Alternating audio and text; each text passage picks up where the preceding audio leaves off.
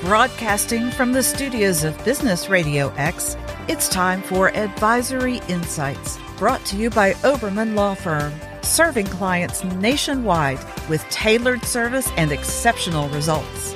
Now, here's your host.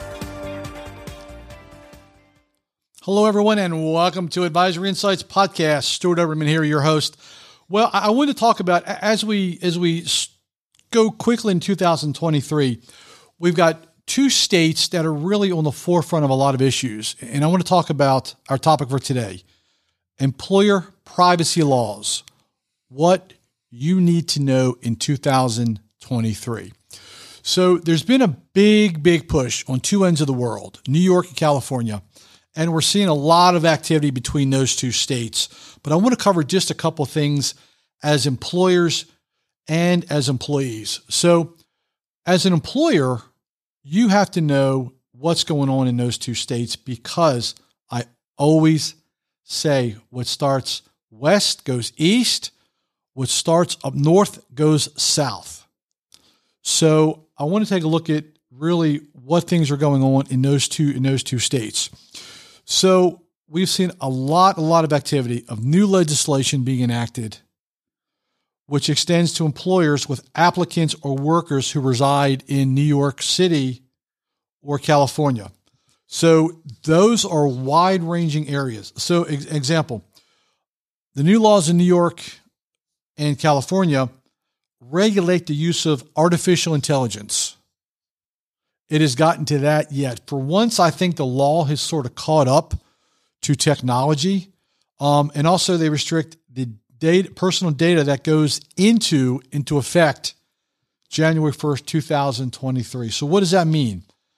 Artificial intelligence. That means you got to be extremely careful, in plain English, what data you synthesize into your usage. And that includes personal data too. So example, I want to go a little bit deeper into New York.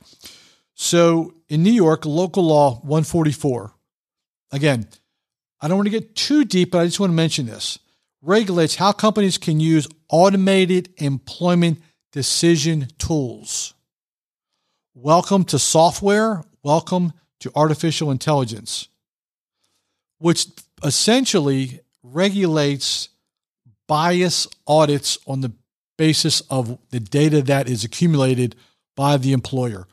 Folks, that's deep stuff. That is deep stuff. So then you got to figure out, one, what data do you receive? Two, what's personal data? How do you get it? Three, what do you consider artificial intelligence? Again, I think the law has stepped a little bit ahead of technology without really defining what that is. Because artificial intelligence from the employment standpoint is extremely new, if you will. So I want to jump into the California legislation. Again, California has some complex laws that are very restrictive to California.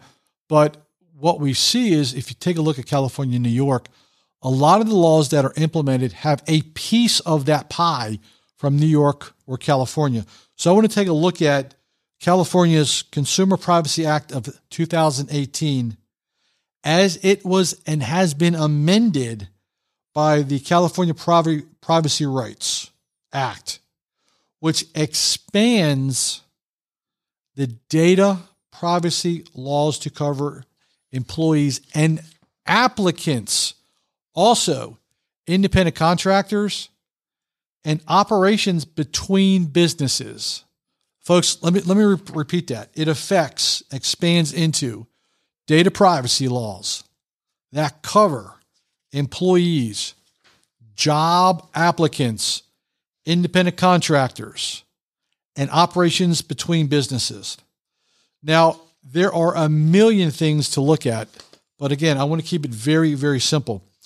So what we have is we have companies that are using this particular industry knowledge, but each employer has to figure out best practices, especially if you are a national company and you have workers in California, you have workers in New York.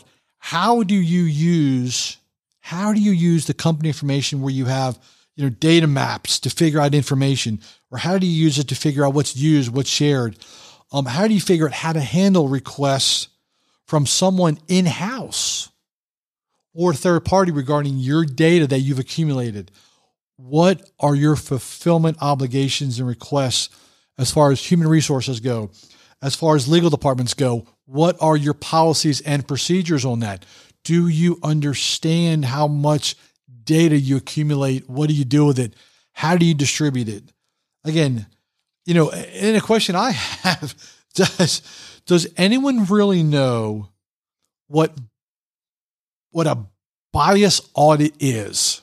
How do you define what a bias audit is, which is the basis for these regulatory matters? So what I would do is, here's what I would do. If you have this technology and you're utilizing this technology, now I'm not talking about going on to Google and loading information. This is very specific information. So I would strongly recommend that companies hire a law firm with explicit experience in this area. Work together what tools you're using, what tools are identified, what data you're accumulating, what data you're giving out, what laws are taking effect, how they affect data usage, the privacy, and what's the trend. You got to be ahead of the trends. So if something starts in California and New York, you got to be ahead of that. You got to look at what's coming, because again, what starts west goes east, what starts northeast goes south. So again, look at what you're collecting, make decisions on your automated employment practices. Folks, this is an ongoing area. Again, I think the law is a little bit ahead of the data on how to utilize this. So that'll just give us one more topics to talk about as we move into 2023 and beyond, I will assure you. Folks, thanks for joining us. Advisory Insights. Stuart Oberman here. If you have any questions, please feel free to give us a call, 770-886-2400, or email Stuart, Stuart, at obermanlaw.com. Folks, have a fantastic day, and thanks for joining us. Thank you for joining us on Advisory Insights. This show is brought to you by Oberman Law Firm, a business-centric law firm representing local, regional, and national clients in a wide range of practice areas, including healthcare, mergers and acquisitions, corporate transactions, and regulatory compliance.